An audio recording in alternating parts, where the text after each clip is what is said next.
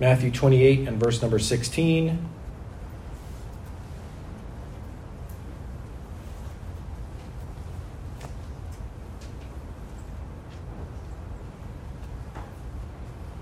And it says this, "Then the 11 disciples went away into Galilee, into a mountain where Jesus had appointed them. And when they saw him, they worshipped him, but some doubted. And Jesus came and spake unto them, saying, All power is given unto me in heaven and in earth.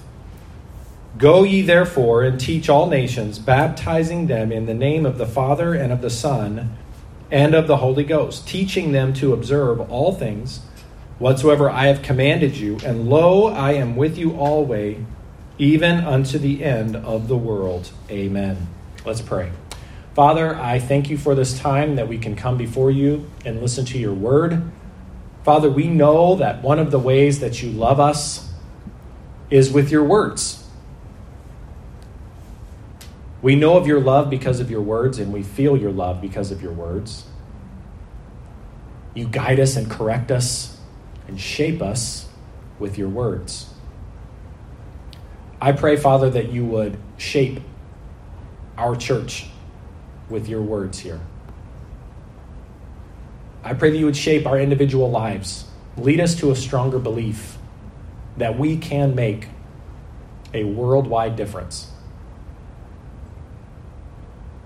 I pray that you would help me, Lord, now as I preach. Help me to say that which you would have me say. I pray this would be a special help to each person. We love you.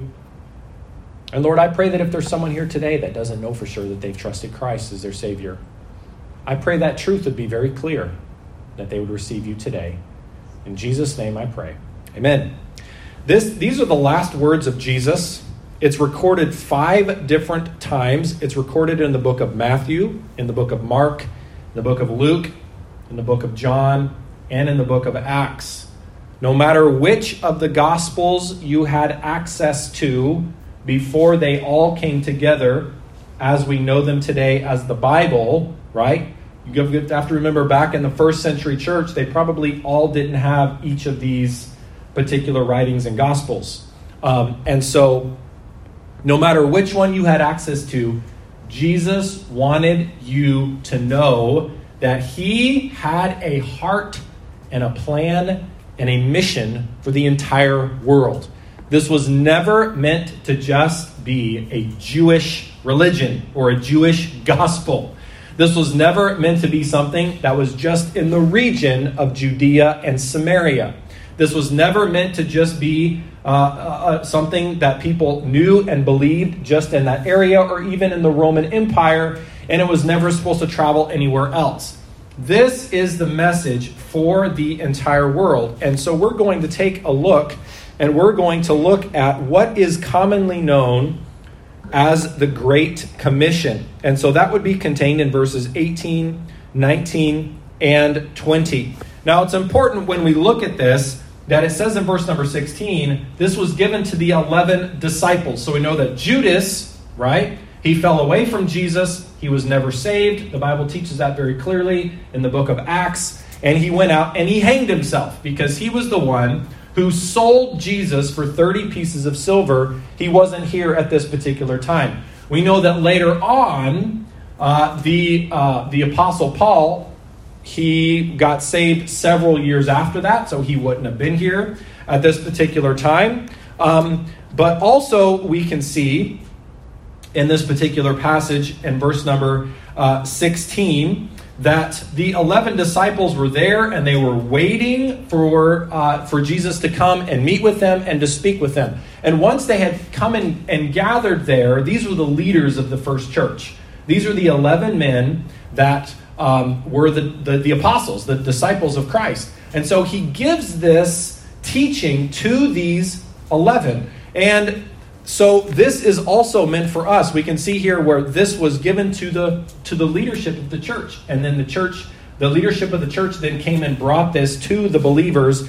And we can see this kind of played out on a world scale in the book of Acts, which we will not take the time to look at this morning. But this was the last charge of Jesus. Before he went to heaven, this was repeated 5 times on 5 different occasions. And there were oftentimes distractions that would come in. Aren't there distractions that always come into our lives? Absolutely. And every time there was a distraction, Jesus would address the distraction quickly and then come right back to this. When we're thinking about what is the purpose of the church, why are we here? What do we do? Is this a place for us to find faith? Yes. Is this a place for us to find emotional healing? Yes. Is this a place, in some cases, for people to find some kind of physical help, or some kind of donation, or some kind of financial help, or some kind of, yes, we are supposed to be compassionate as Christians, for sure. Is this supposed to be a place where we come together as a community and we can celebrate just being together? Yes, this is one of those places. Is this a place where we can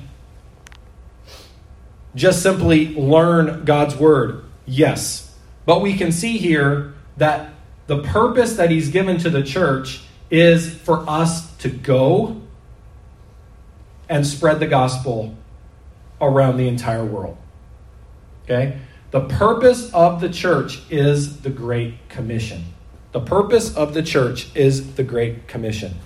Notice how it says here in verse number 16. We'll just go through 16, 17, and then we'll get into the Great Commission in verse 18. So verse number 16, it says, "Then the 11 disciples went away into Galilee, into a mountain where Jesus had appointed them." The first thing that we see that is great, but it's not the entire goal of the church, okay? This is fantastic, but it's not the entire goal of the church, is the simple fact that Jesus came and showed up to the place on time when he told them to meet him. Now just think about that for a moment. Jesus had told them beforehand in Matthew chapter number 26, "I will tell you a certain mountain to meet me on, and go meet me on that mountain." But what happened in chapter number 26 and 27? He was crucified. You would think, well, he can't keep his word now. Well, that's not true, because what happened in chapter number 28? Look at it, chapter 28 and verse number 1. "In the end of the Sabbath, as it began to dawn towards the first day of the week, came Mary Magdalene and the other Mary to see the sepulchre. And behold, there was a great earthquake. For the angel of the Lord descended from heaven and came and rolled back the stone from the door and sat upon it. His countenance was like lightning, and his raiment white as snow. And for fear of him, the keepers did shake and became as dead men. And the angel answered and said unto the woman, Fear not ye, for I know that ye seek Jesus which was crucified. He is not here, for he is risen, as he said. Come see the place where the Lord lay." Now, notice here that the reason why Jesus can keep his word is because, yes, he died, but he also rose from the dead. Oftentimes people want to argue about what makes Christianity so special. There's a lot of things that make it so special. But fundamentally, we always go back to the gospel, which is the death, the burial, and the resurrection of Jesus Christ. He rose from the dead.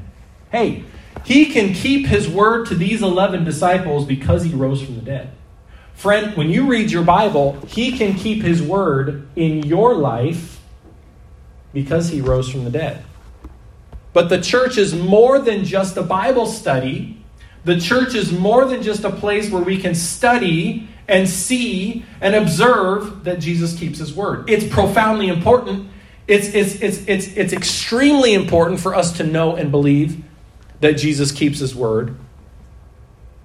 But it's not just the entire goal to see that Jesus keeps his word. Notice also in chapter number 16, it says that they went into a mountain where Jesus had appointed them in verse 17. And when they saw him, now two things happened. They worshiped him and some doubted. Now I love that part where it says some doubted. Don't you love that? I like that. Why? Well, because it shows that they were human. These apostles were not superhuman believers. They were just normal people. They doubted, and they were looking right at him. Amen. Okay? Do you doubt? I do. Is doubt normal? Actually, listen, the only person that's never had any doubts is Jesus. Doubts are common. Doubts are normal. The problem is that sometimes if we're not careful, we'll live in the doubt. We'll live right there in the doubt. And God wants us to have faith. He says he doesn't want us to live in doubt. He wants us to live in faith. But also we can see here that they worshipped. It says they worshipped him, but some doubted. Worship is foundational for the church to do together. Worship is desired by God. The Bible says in John 4 and verse number 24, God is a spirit, and they that worship him must worship him in spirit and in truth. But the church does more than just worship. The church does more than just worship. The church does more than just singing songs of worship to the Lord. The Bible says in Exodus 34 and verse number 14, for thou shalt worship no other God, for the Lord, whose name is jealous, is a jealous God. He desires your worship. And that is why we come together primarily on Sundays to worship the Lord. We worship the Lord when we sing together. Psalm 66 and verse 4, all the earth shall worship thee and shall sing unto thee. They shall sing to thy name, Selah. The sacrifice of coming together and gathering on Sundays is profoundly important because it takes our eyes off of our problems, takes our eyes off of ourselves, and it lifts our eyes up to him, and it allows us to worship him. It shows us the worth of God, and it shows us that he is worthy of our praise and worthy of our faith. It is important for us to worship. When they saw Jesus on the mountain, he kept his word. Oh my goodness, praise God. He's alive. He's here. He keeps his word. What an amazing God. He rose from the dead just like he said. He kept his appointment just like he said. What a God. This is amazing. What was their reaction? They worshiped. They worshiped as they should have. But notice that in the worship, as they all worshiped him and bowed down and worshiped him. Let me just say that worship is an intentional thing. If we're not careful, if we do not worship God, we will end up worshiping ourselves. We will bow down to our own self. Most oftentimes people do not turn to some other kind of religion and they bow down and worship some other god or goddess, even though some people do. In today's modern culture, what we lift up the highest is self. You need to find yourself. You need to love yourself. You need to follow yourself. And it's like we've taken all of the attributes of God and we put them into self. And we will easily slide into that if we don't come and gather and intentionally worship God. We sing songs about him. We sing songs about what he's done. We sing songs, the Bible says they worship him in spirit and in truth. That means from your heart to him. They need to follow the truth. We don't invent things about Jesus. We go straight to what the truth says, and we worship him according to his word. Songs need to be scriptural. Worship needs to be scriptural. It's not something that we need to invent some thing out of our own brain. It's not wrong to be creative as long as it falls in line with what the Bible says about Jesus. They worshiped him. Let me just encourage you to fall down and worship Jesus. You're saying right now? I'm saying in your heart, have that spirit of worship towards Christ. We are here to worship him. There needs to be times of private worship. There should be specific times throughout the week where you worship Jesus. Sing songs to him. Tell him, you are good. Thank you for being good. Thank you for being good to me. Thank you for what you're doing in my life. Thank you for saving me. Gratitude is a form of worship, and that can be an entire lesson on worship. We're not going to take the time. But notice, Jesus didn't say, hey, see how I kept my word? Let's stop right now. Let's just focus on this. He didn't say, hey, I'm here. You're worshiping me. That's good. Let's stop right now and let me just go up into heaven without giving the Great Commission. He didn't do that. He didn't take the time to address their doubts even in this particular passage. Other times he does talk about their doubts and he corrects them for their lack of faith, which he should do that. He loves not to correct us because he's an angry God. He loves to correct us to help us and get up so that we can walk in the victory of faith. But notice that the primary function of the church is not for us to sit there and just study the Bible together and talk about how he's fulfilled all these prophecies. The primary function of the church is not just for us to worship, even though we do and we should. The primary function of the church is not just to address the doubts that we have in our personal lives and the doubts that we have as a church and the doubts that we have about the culture. And let's talk about all the sad things and all the things that make me sad and all the questions. And we should and we can and we need to have practical teaching like we had in the first class where we talked about marriage. We need stuff like that. That's so important. But the church is not meant to be just a marriage counseling center. You can see here where at any one of these points, it would be very easy for us to get stuck on one of them. And Jesus is like, okay, let's go ahead. And he accepted their worship. He recognized the doubt. But what did he do about that? He's like, okay, I'm going to give you something to focus on.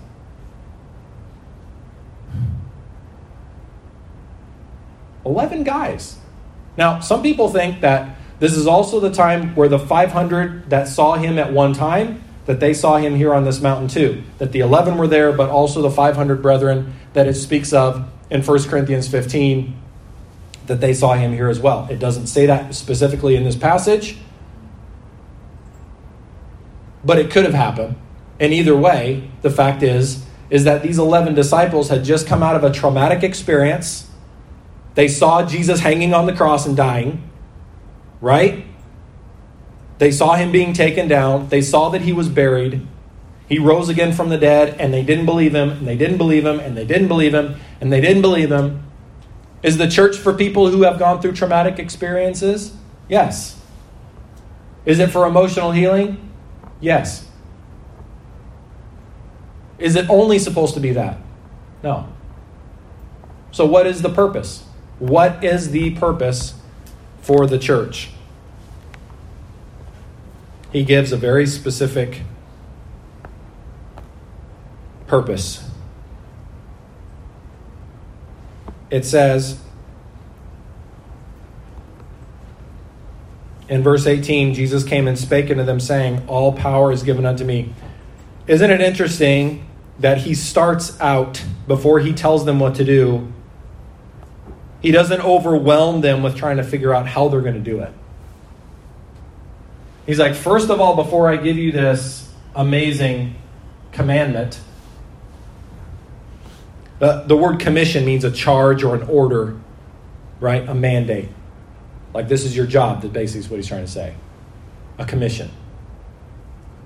Before he does that, he says, I want you to realize that I have all the power that you need. So right there, immediately, there is a connection to Jesus in a church that makes the Great Commission of great importance. There is a greater connection to Jesus than worship can bring. A greater connection to Jesus than just addressing the emotional needs and the doubts and fears that people have. There's a greater connection to Jesus than one who can just say, let's talk about the prophecies. Past prophecies or future prophecies, it doesn't matter either one. Notice that just before we continue on. Look at Acts 1 and verse 8 with me. Acts 1 and verse 8. This is a pretty common thing that happens nowadays too, with all the crazy stuff going on in the world.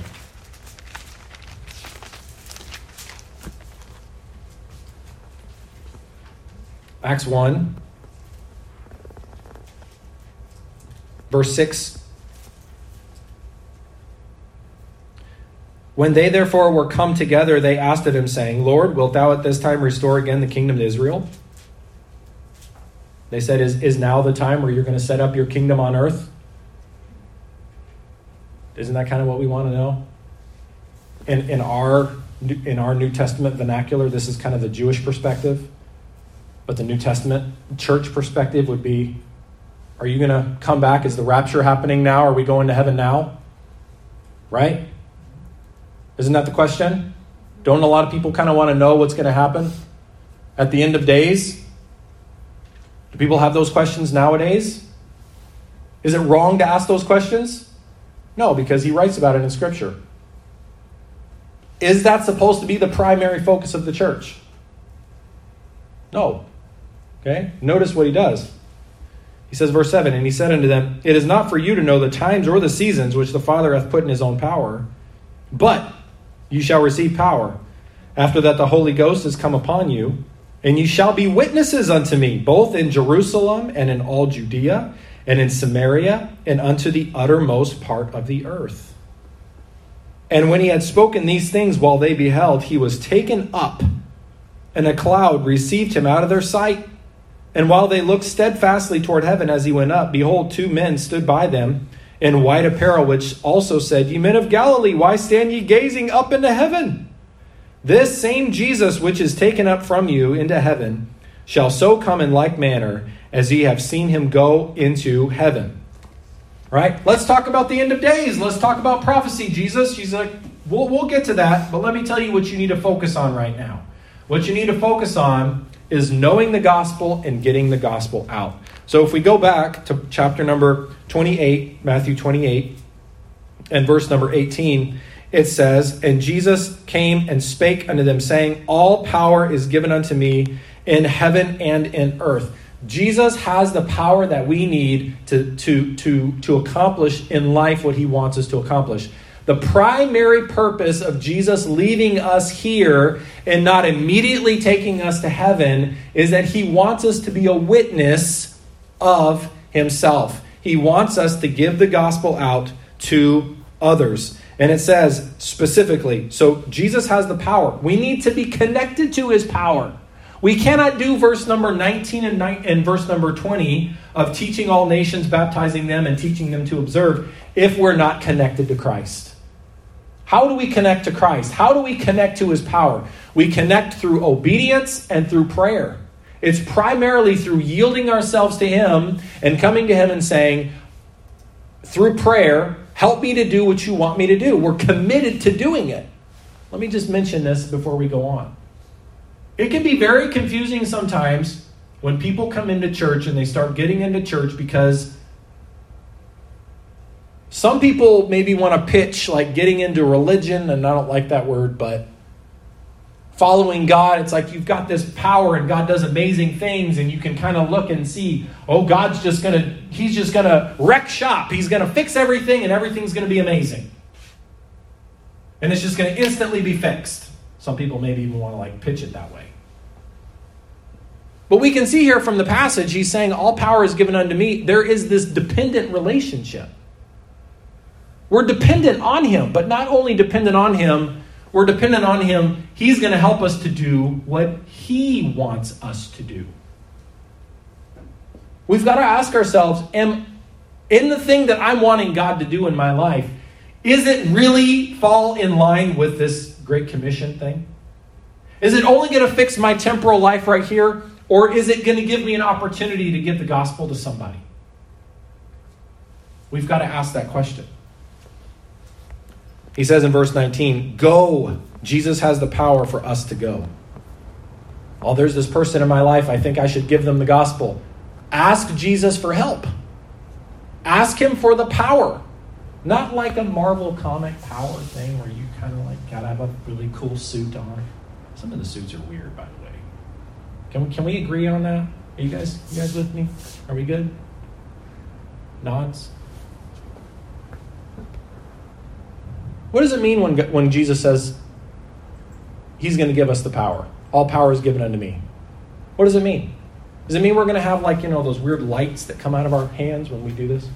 Believe on Jesus. It'd be awesome. That's just not the way it works. What does it mean when he's talking about his power? It means we can, I remember this guy, this was weird. And he was it was all heart. And this happened years ago. And he came up to me, and he really believed, but this is just weird. He came up to me, and I was in Bible college at the time. And he was, again, a Christian, but he had some different ideas about God's power in convincing people that this was the truth. And he's like, hold out your hand. I'm like, oh boy, here we go. Hold out my hand. I'm like, all right, here we go. So he's like, and he puts his hand over the top of mine without touching it. You feel that warmth? Can I say no? I mean, no, I don't feel the warmth. That's not the way the power of God works. The power of God is to give you the courage to say what you need to say in the moment. And the power of God is the fact that when you say what you need to say, which is God's word in that moment, that other person is actually listening. And whether or not they accept it and receive it for themselves, that's their choice. God's power never forces us to do something. It never forces us to do anything. If you have the power of God, then whenever you preach the gospel, they'll be saved. That's just not the way it works. It means that you have the power to go. Sometimes it's just going over to the break room and saying, hey, and telling. Oh, perfect.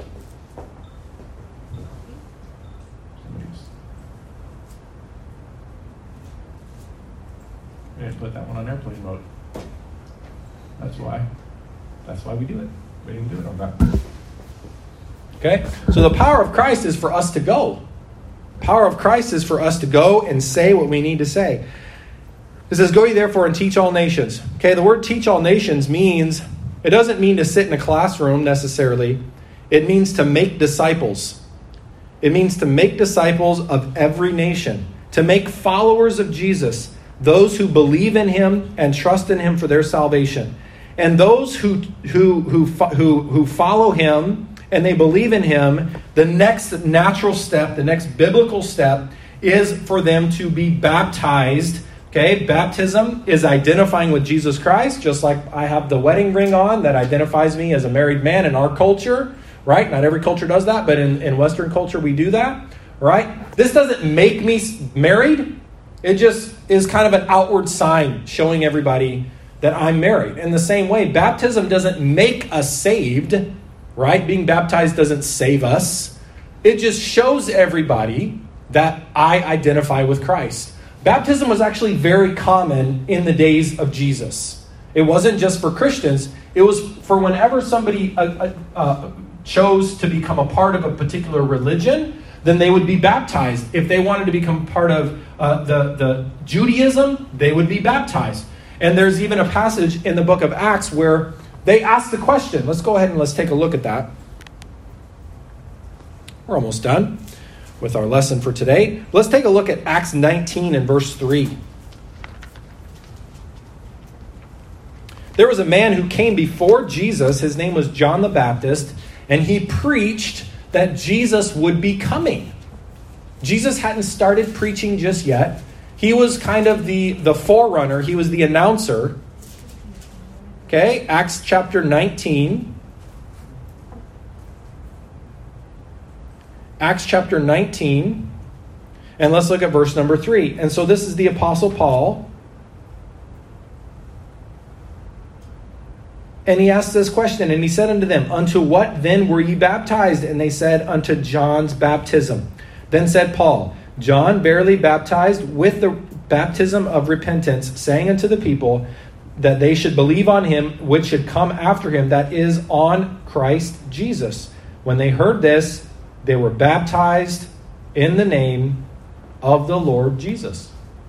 Is there a biblical instance when someone got re-baptized? Right here, we can see that.